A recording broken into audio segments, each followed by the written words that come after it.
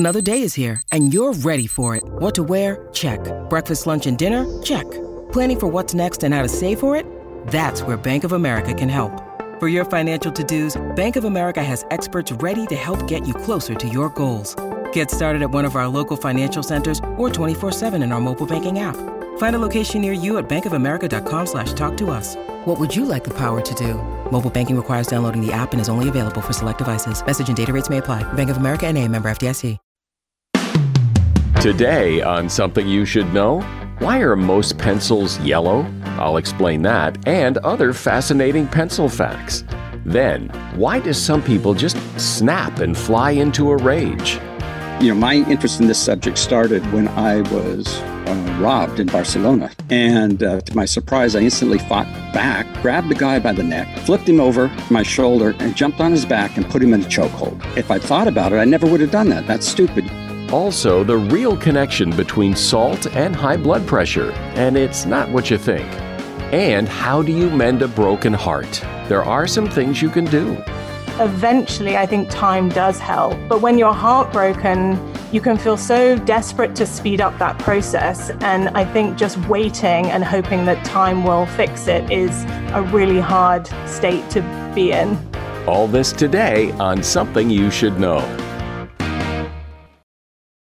As a listener to Something You Should Know, I can only assume that you are someone who likes to learn about new and interesting things and bring more knowledge to work for you in your everyday life. I mean, that's kind of what Something You Should Know is all about. And so I want to invite you to listen to another podcast called TED Talks Daily. Now, you know about TED Talks, right? Many of the guests on Something You Should Know have done TED Talks.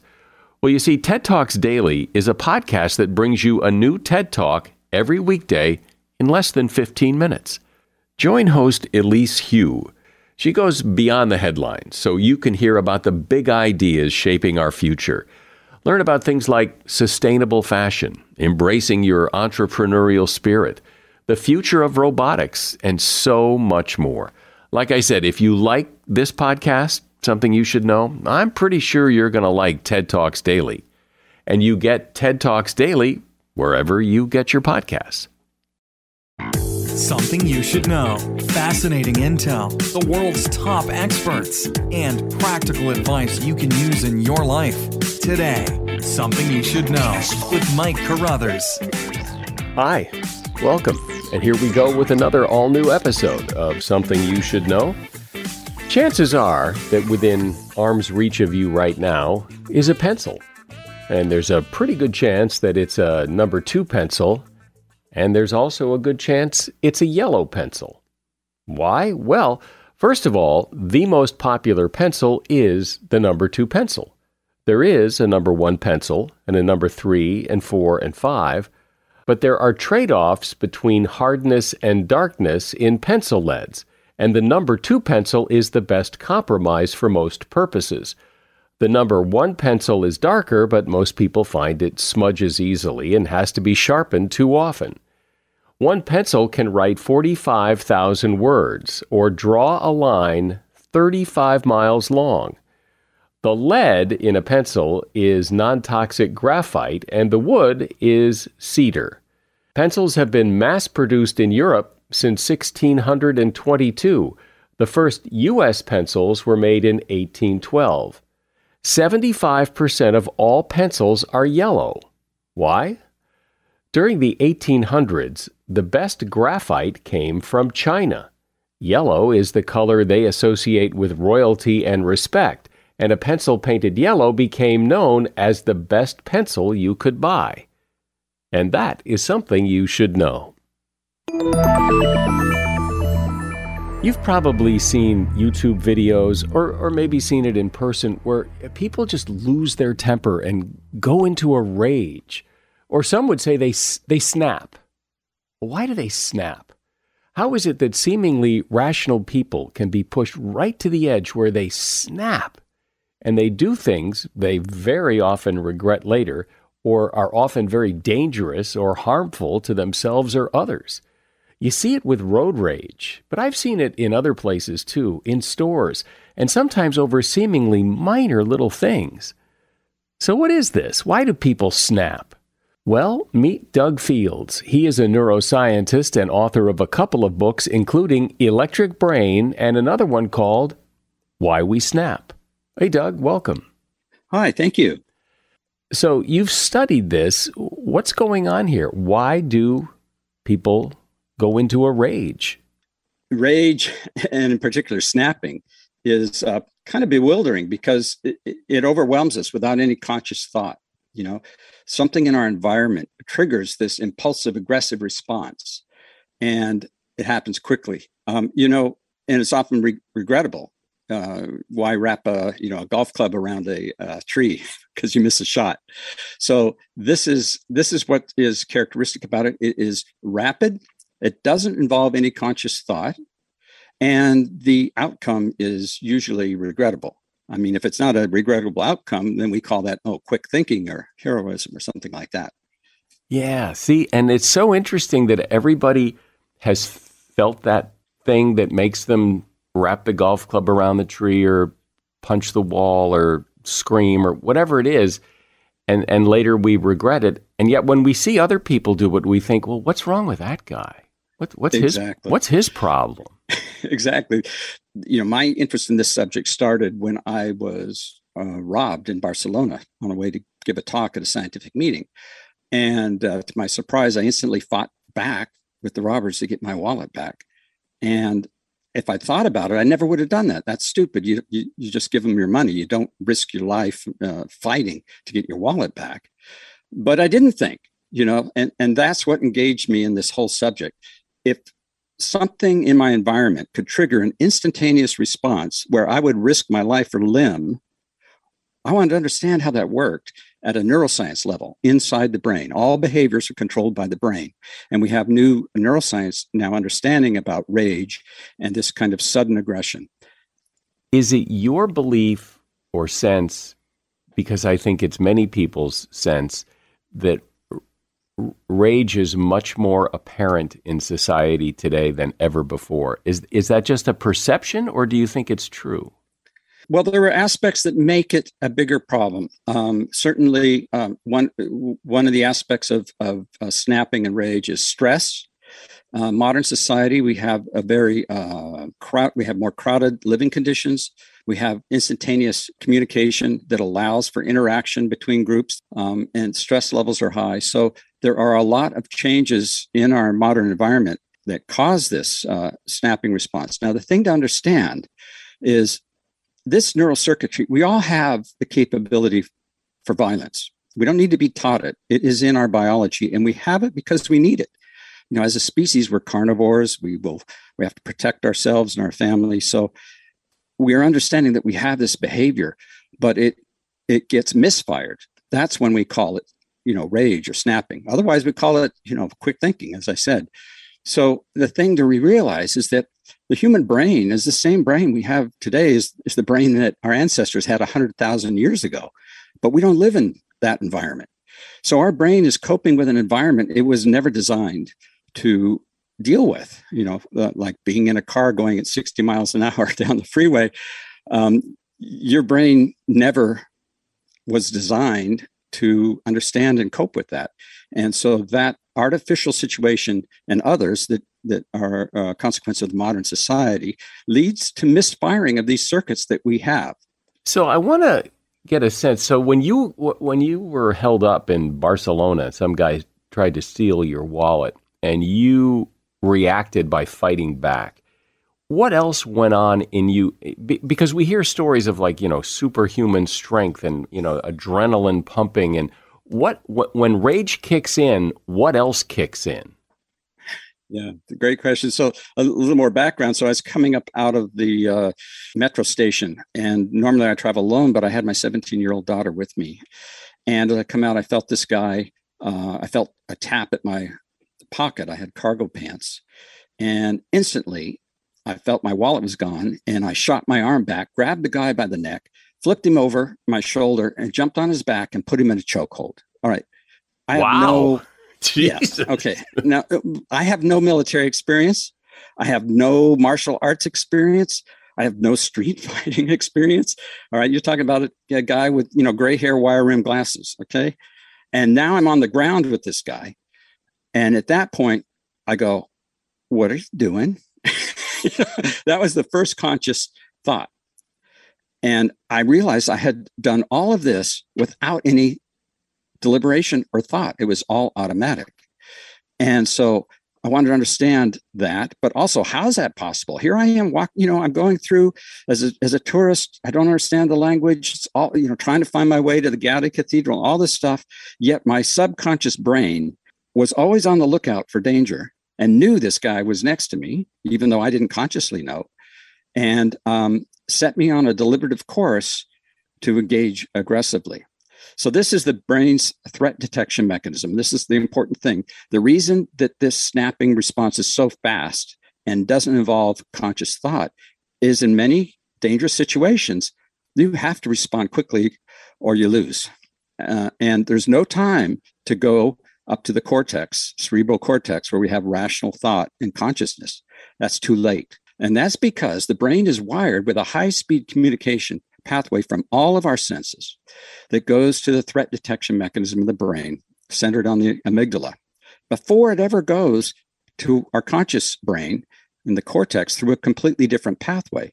So as we're going around our everyday life doing things, we're constantly, our threat detection mechanism are constantly taking in information about our internal and our external state, crunching this enormous amount of data and looking for threats. And if one's detected, it will set you on a definitive course to counter that threat.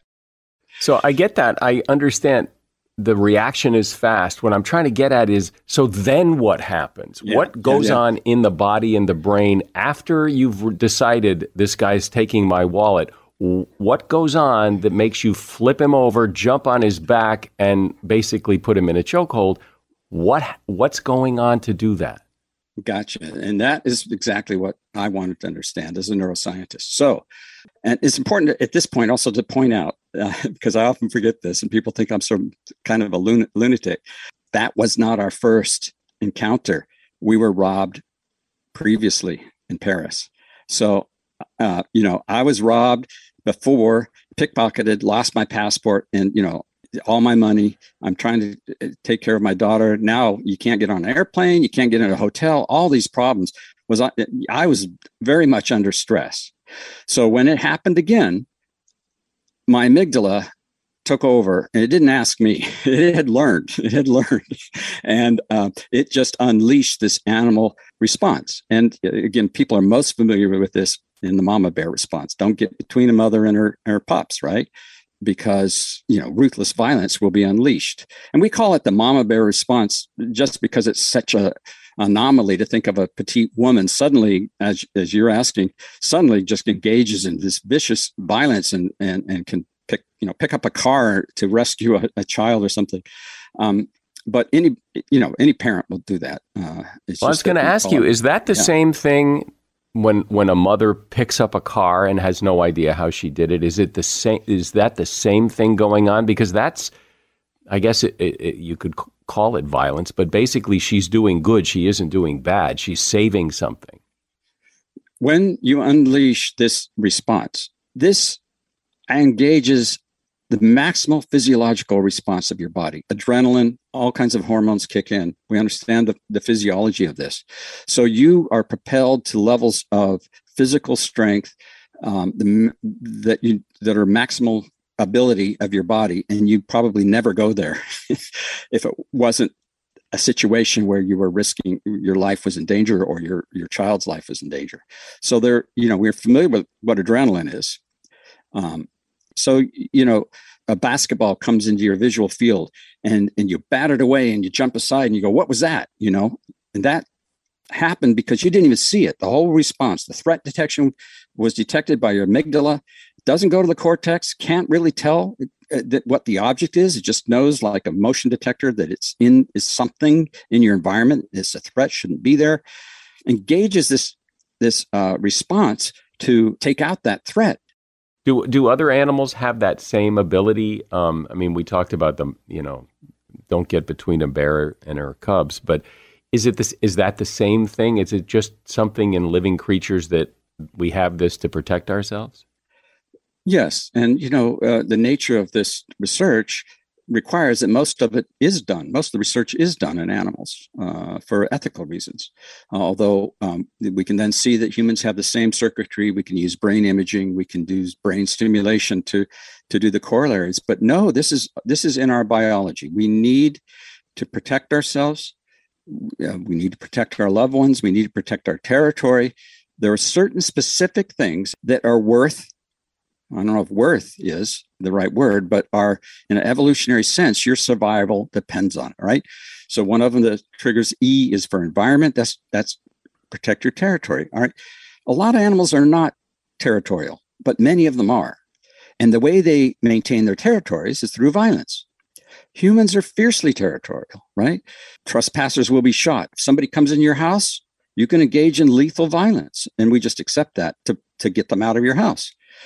So this is something we share with other animals. Other animals have violence for predation to get food. We have that same circuitry.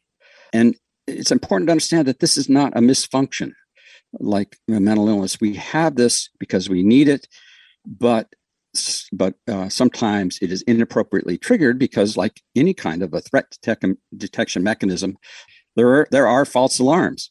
And that's what we call a snapping, an inappropriate response. But yes, a lot of this research comes from animals, and we share this because it is biology. I'm speaking with Doug Fields. He's a neuroscientist, and the name of his book is Why We Snap. So, Doug, here's an apparent difference that I see between people and animals that I'd like to get you to comment on, and it has to do with revenge. If you get between a mother bear and her cubs, she will take action to protect her cubs. But once the threat is over, she goes on her way and lives her life, and that's fine. But with people, I mean, there have been people who've been cut off on the freeway who then go chase the guy. The threat's over, but will go chase the guy, maybe pull out a gun. But the threat has long since ended. He was triggered by what happened. He snapped. But now it seems like it's revenge that has taken over.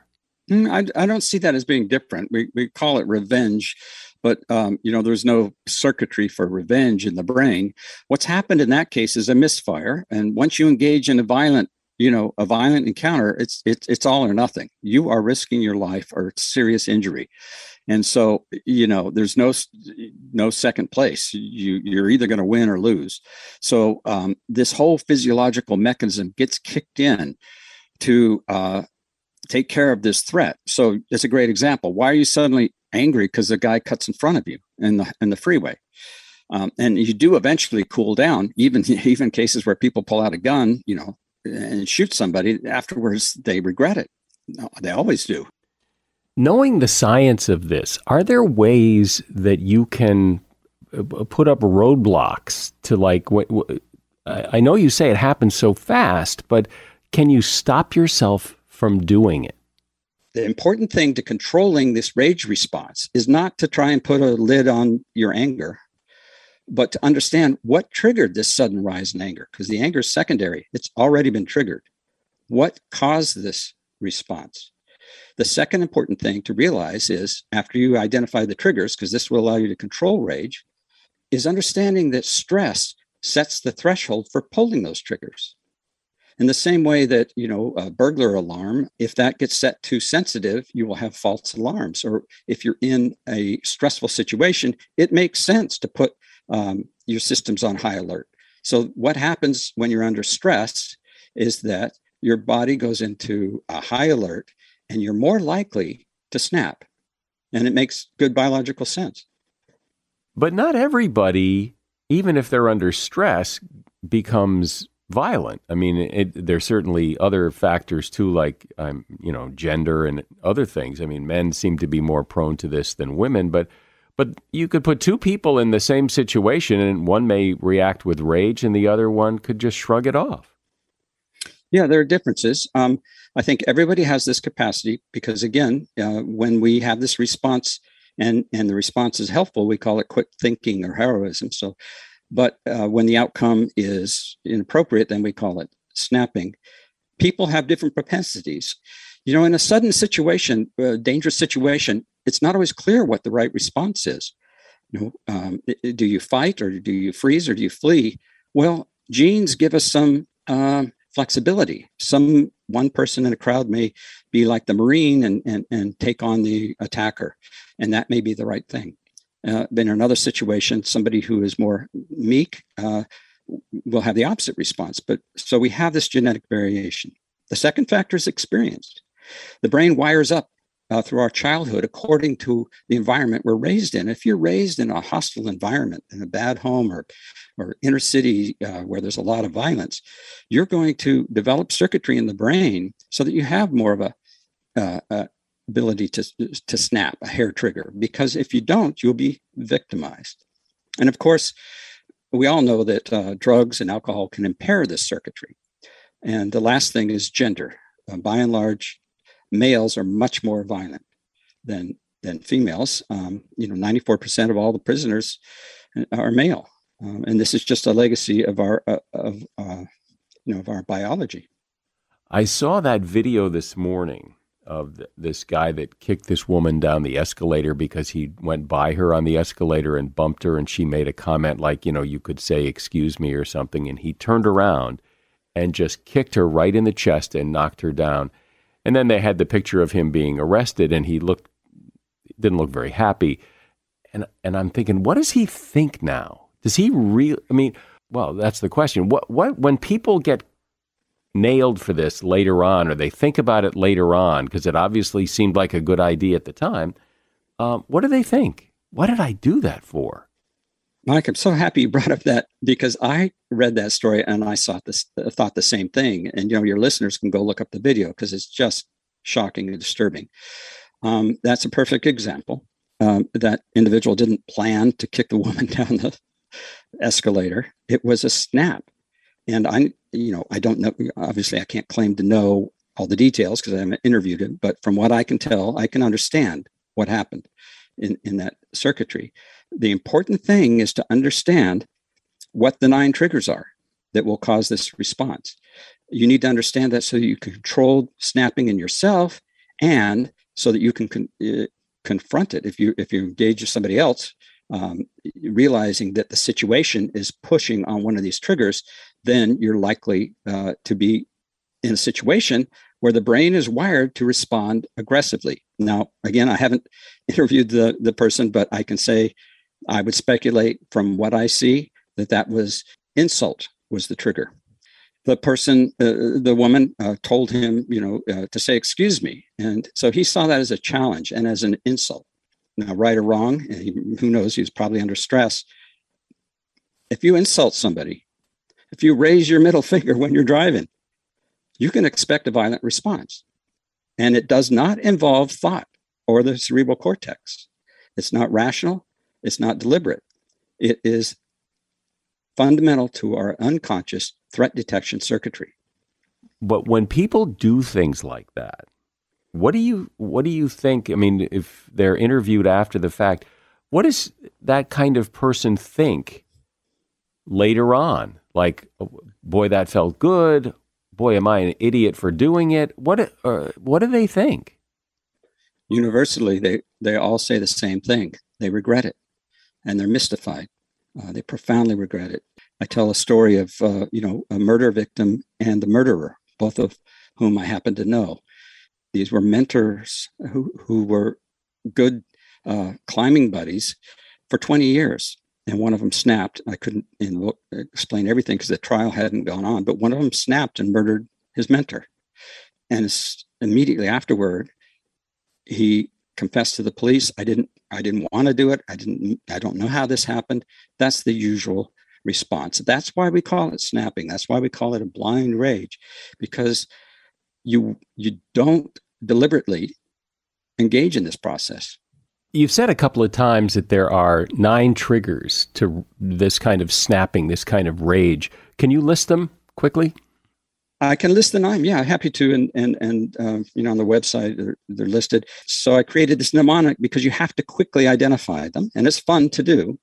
So life mort stands for life or limb, to fight back if you're attacked. Insult, to fight if you're an insult. Duels were very common, fight to the death with a duel.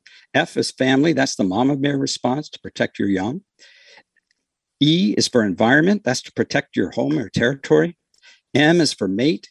Mammals will engage in violence to obtain or retain mates. O is order in society. We're strictly dependent upon order in society. We use violence now. That's what laws are. Throw people in jail to maintain order in society. R is resources. That's protecting your money or your food. T is tribe. We're fiercely territorial, and that's the key to our success, actually, as a species. And S is stop. That if you're restrained, you will act aggressively to break the restraint. I challenge your listeners to find any instance of sudden aggression and rage that is not triggered by one of these 9. Well, I bet just about everybody listening has snapped or come very close to snapping, wrapping a golf club around a tree, or hopefully something a little more benign than some of the things you've been talking about. But it's so interesting to hear that it isn't conscious thought that leads people to do these things. It just happens, which is why people regret it later, and that it's exacerbated so much by stress. Doug Fields has been my guest. He is a neuroscientist and author of the book, Why We Snap. And there is a link to his book, as well as a link to his website, rdouglasfields.com, in the show notes for this episode. Thanks, Doug. Thanks for being here. All right. Thanks very much. Not that I ask everyone this question, so I don't know for sure, but I would bet that just about everyone has had their heart broken at some point in their life. It has to be pretty close to a universal experience. And for those of us who have had our heart broken, I think we can all agree, it feels pretty horrible. Why is that? I mean, sure, it's disappointing, but so often you hear of people who have had their heart broken and they're just devastated. Why is that? And does it have to be that way? Are there strategies to make it less painful and to get over a broken heart faster? That's what Ciela Breyer set out to discover for her book, How to Mend a Broken Heart, Lessons from the World of Neuroscience. Hi, Ciela, welcome. Hi, thank you for having me. So what is a broken heart? I think everybody knows the feeling, what it feels like to have your heart broken, but what's going on that causes that feeling? Well, I think when I started to look into more of the research, it's incredibly close to the state of grief. And I found that very interesting and quite eye-opening, that there's so many similarities between bereavement as with a heartbreak.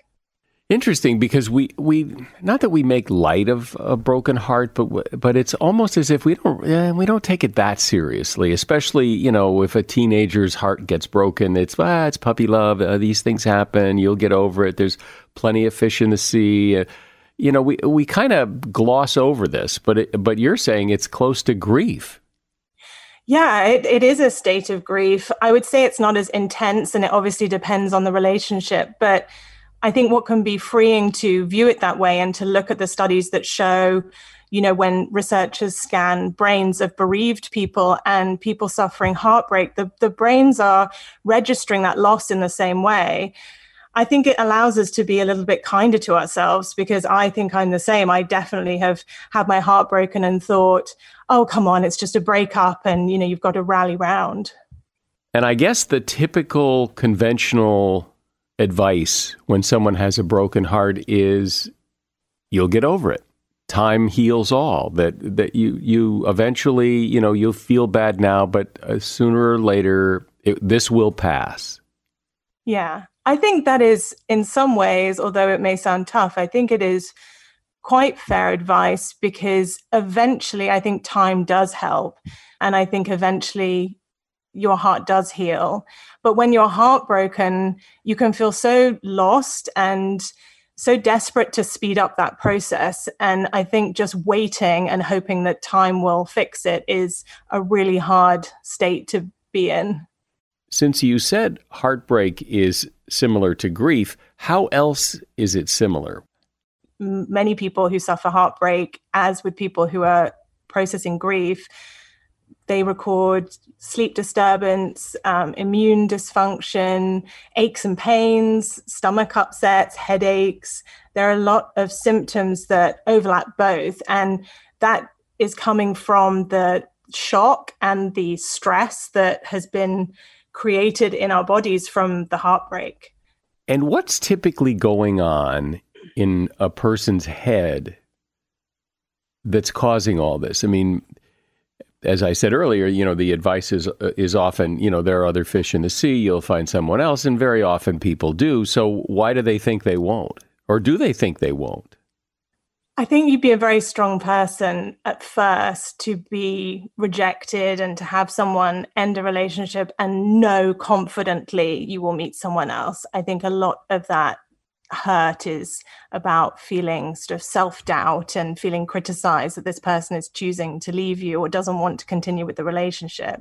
But I think a lot of the way that it's hard at first and part of the feeling so physically awful and lost and confused is that your body and your brain are going through so much brought on by the stress of the breakup. So when we are heartbroken, our typical reaction is a stress response because you experience shock and rejection and loss all at once. And so the natural reaction for our body is to be stressed and to flood our system with cortisol.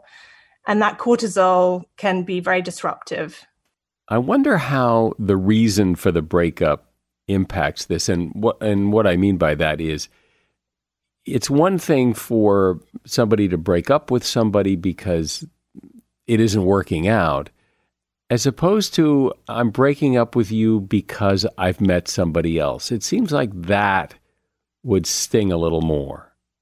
I think if there's some element of the breakup that's mutual, if it feels like there is a joint decision or you feel you've seen it coming and there's been a period before the breakup that has given you signs, that is different. I think that the period of time of healing is then going to be shorter. Whereas if somebody chooses to leave and the other person wants to stay, that person who's heartbroken is going to have a much harder recovery. What about the breakup that is, I've met someone else? I think there you have betrayal as well as the feeling of loss and rejection. And that's going to just increase the stress for your body and for your mind. And it's going to take you that much longer to accept, because I think you go in circles trying to work out what was true, what wasn't true, what was happening from your perspective versus what was really going on. And I think that conflict is very hard to let your mind rest. And so much of the stress and the discomfort and the hard side of being heartbroken is trying to process what's happened and also trying to feel any kind of peace or rest. I mean, the fact that people who are going through grief and people who are going through heartbreak often can't sleep, and that makes everything feel so much worse, is a kind of hard side effect. And so what works better, anything, or do you just have to just suck it up and wait until it passes? No, there are things you can do to help yourself. And what is helpful, or what I found helpful, reading studies from neuroscience and psychology, is that there are bits of research out there that show what can make you feel better. So the fact that you are stressed and you have this increase in cortisol from the stress of the breakup, and you also have this decrease in dopamine with the fact that your brain is no longer in this in-love state, there are things you can do to readjust that and things you can do to help reduce cortisol. So one thing is exercise, and using exercise to reduce cortisol and up endorphins really helps you feel better. And the more you can help yourself feel better, the easier that time that's passing will be. And it possibly could be shorter too. What else? What else helps to fix this or speed it up or make it less painful? I would also recommend time in nature. So there are a lot of studies that say that being in nature and in a natural environment makes us feel calmer, decreases cortisol, makes us feel happier, and improves our mood. And it doesn't have to be that you are going to a beautiful forest. It can be just being surrounded by green. The natural environment around you can actually change the cortisol levels in your body. So there are studies that have shown just 20 minutes, I think it was 3 times a week, spending time in nature, sitting in a natural environment, have affected hormone levels in people and helped their cortisol levels go down. I would imagine that part of the problem, at least for some people, is you can't stop thinking about it. What if I had done something different, or why is this happening? Sure. And that distraction, whatever it is, whether it's in the forest or not, that getting distracted is probably helpful. Yes, distraction techniques are one of the methods that have been tested by researchers actually working just with heartbroken participants. So a lot of the research I've looked at is both people suffering from grief and people suffering from heartbreak. But tests done on heartbroken participants where they used distraction techniques really showed a difference in their levels of heartbreak. So that was, measured by how engaged they were in photos of their ex-partners. And they were less engaged and less distressed by those photos when they used distraction techniques. So distraction techniques can be just forcing your mind elsewhere, or it can be throwing yourself into an activity. It can be watching a movie. And the idea of that technique is not to bury the memory of the relationship or to never think about that person or never think about that time with that person.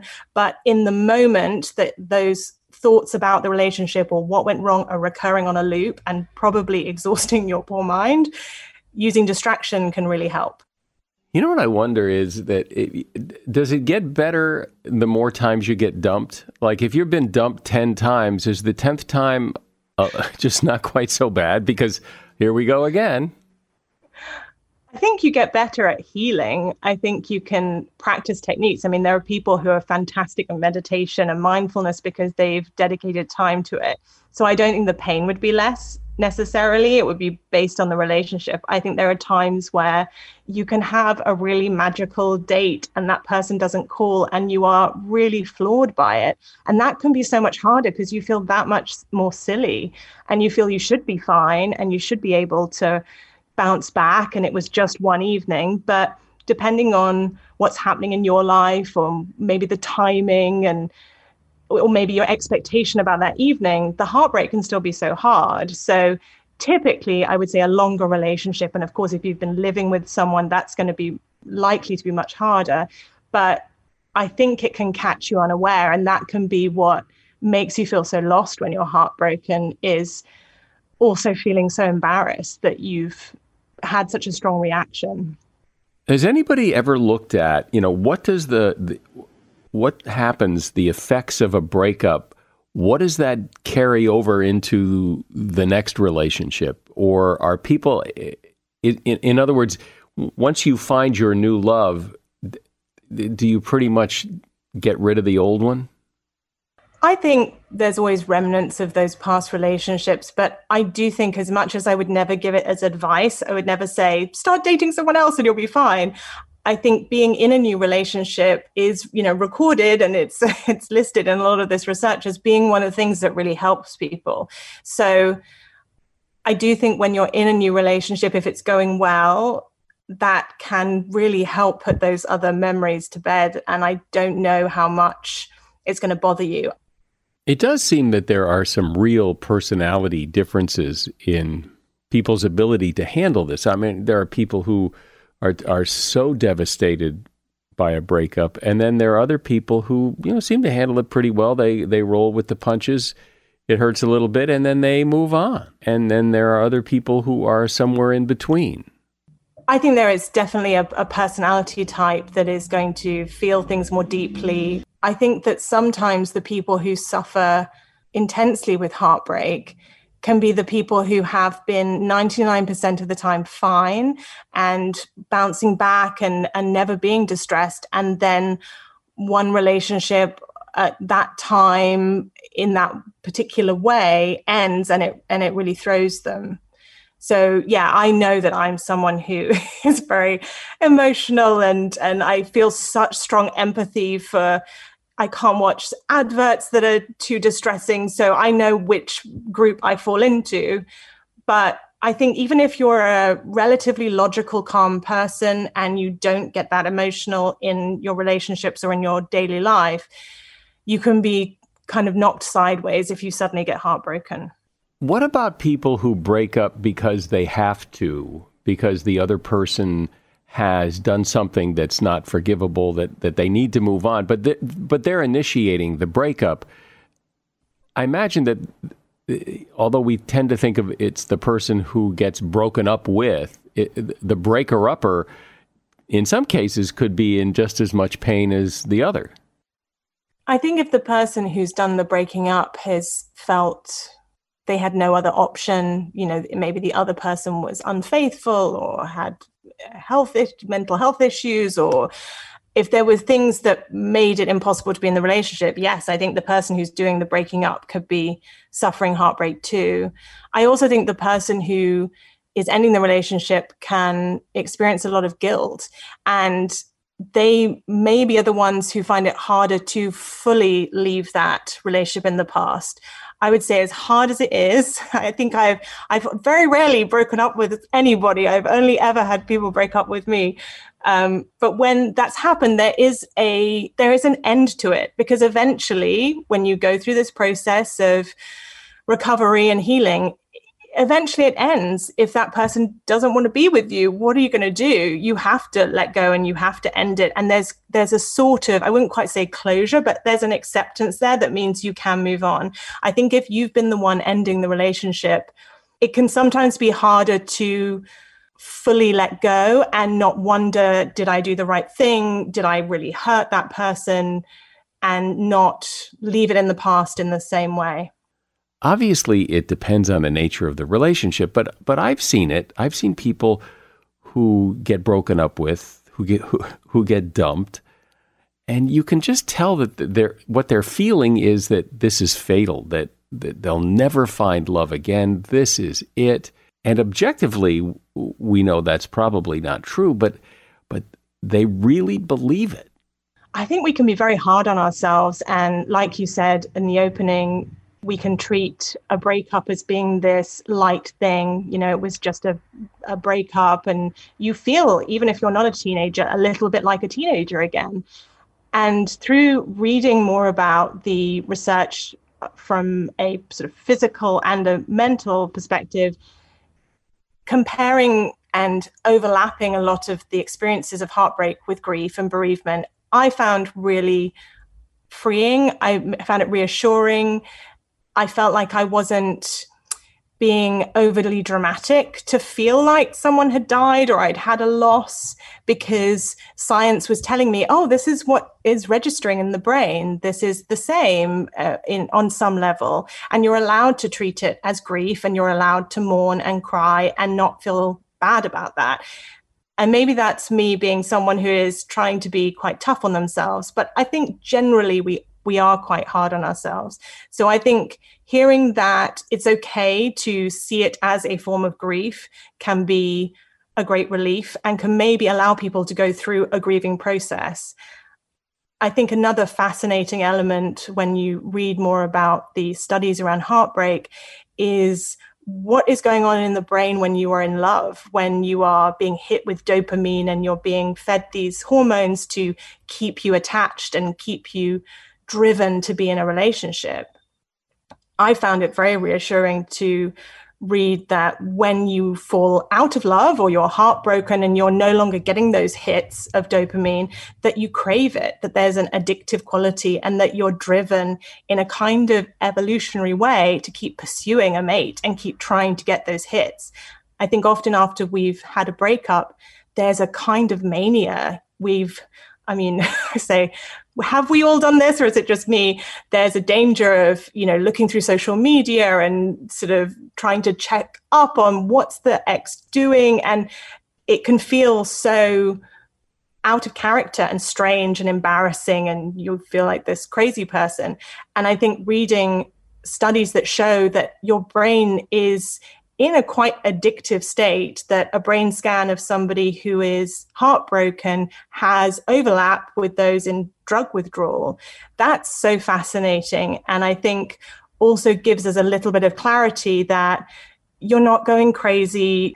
This is part of your brain processing withdrawal and trying to recover from no longer being in this loved up state. What about that urge to, when you've been dumped, to go on your ex's Facebook page, see what they've been up to? Seems like you're just torturing yourself, but it also, I imagine, is hard not to do.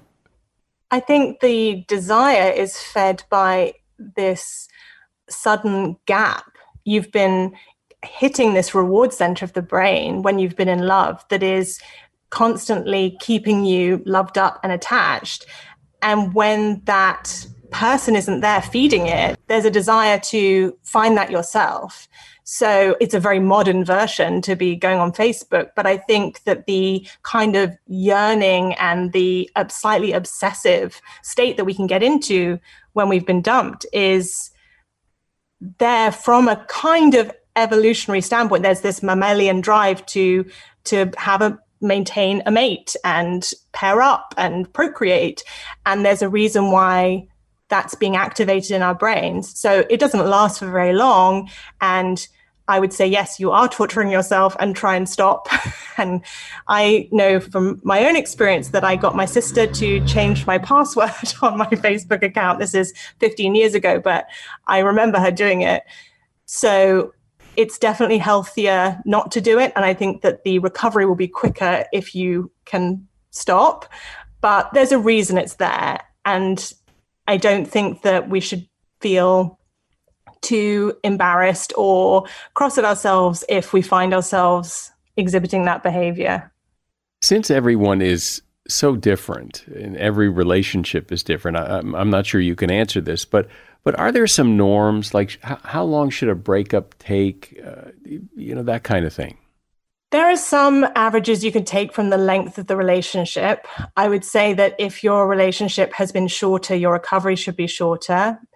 I would say it will take at least a few months. It's not going to be days or weeks if you've had a heartbreak that has really knocked you. I think after 6 months, you start to feel a lot more like yourself. I think it's a very difficult date to pick, and it can go on much longer. But if you can get through those first few months, trying to keep your mood up, trying to not be isolated, staying connected with friends, and remembering that time with other people is really important. There's something like 13% of people who are experiencing heartbreak slip into a clinical level of depression. So you have to be careful in that period to not shut yourself away and to make sure that you are talking to people about how you feel. And if you can do things like getting outdoors, getting exercise, keeping your mood as lifted as it can be, then that period is going to be that much easier. Well, it's comforting, I guess, in a sad way to know that if you feel somewhat devastated when someone breaks up with you, that it's okay. It's probably normal. It's a lot like grief. And there are some things you can do to ease the pain and speed up the process. Ciela Briers has been my guest. The name of her book is How to Mend a Broken Heart, Lessons from the World of Neuroscience. And you'll find a link to that book in the show notes. I'm sure you've heard the advice. Many people believe it. I've even heard doctors say it, that you shouldn't eat too much salt because salt can cause high blood pressure. But it isn't true. The origins of this came in the 1940s when a Duke University researcher became famous for using salt restriction to treat people with high blood pressure. Later, studies confirmed that reducing salt could help hypertension. However, large-scale scientific reviews have determined that there's no reason for people with normal blood pressure to restrict their sodium intake. Now, if you already have high blood pressure, you might be salt sensitive, And as a result, reducing the amount of salt you eat could be helpful. However, it's been known for the past 25 years that people with high blood pressure who don't want to lower their salt intake can simply consume more potassium-containing foods. Why? Because it's really the balance between the two minerals that matters. And spinach, broccoli, bananas, white potatoes, and most types of beans contain more than 400 milligrams of potassium per serving. And that is something you should know. While you're waiting around anticipating the next episode of Something You Should Know, which I promise will be very, very good, you could tell a friend about this one. Share this podcast with someone you know, give a recommendation, and we would appreciate that. I'm Mike Carruthers. Thanks for listening today to Something You Should Know. The Bigger Pockets portfolio of podcasts are worthy of your investment. We're having a real conversation as real estate investors. New episodes available every day. It's important to buy where it makes money and not necessarily where you want to travel to. Bigger Pockets, On the Market, Rookie Real Estate, or Money Podcast. The purpose of flipping is to create more cash so then you can reinvest into other types of properties. The Bigger Pockets Podcast on YouTube or wherever you listen.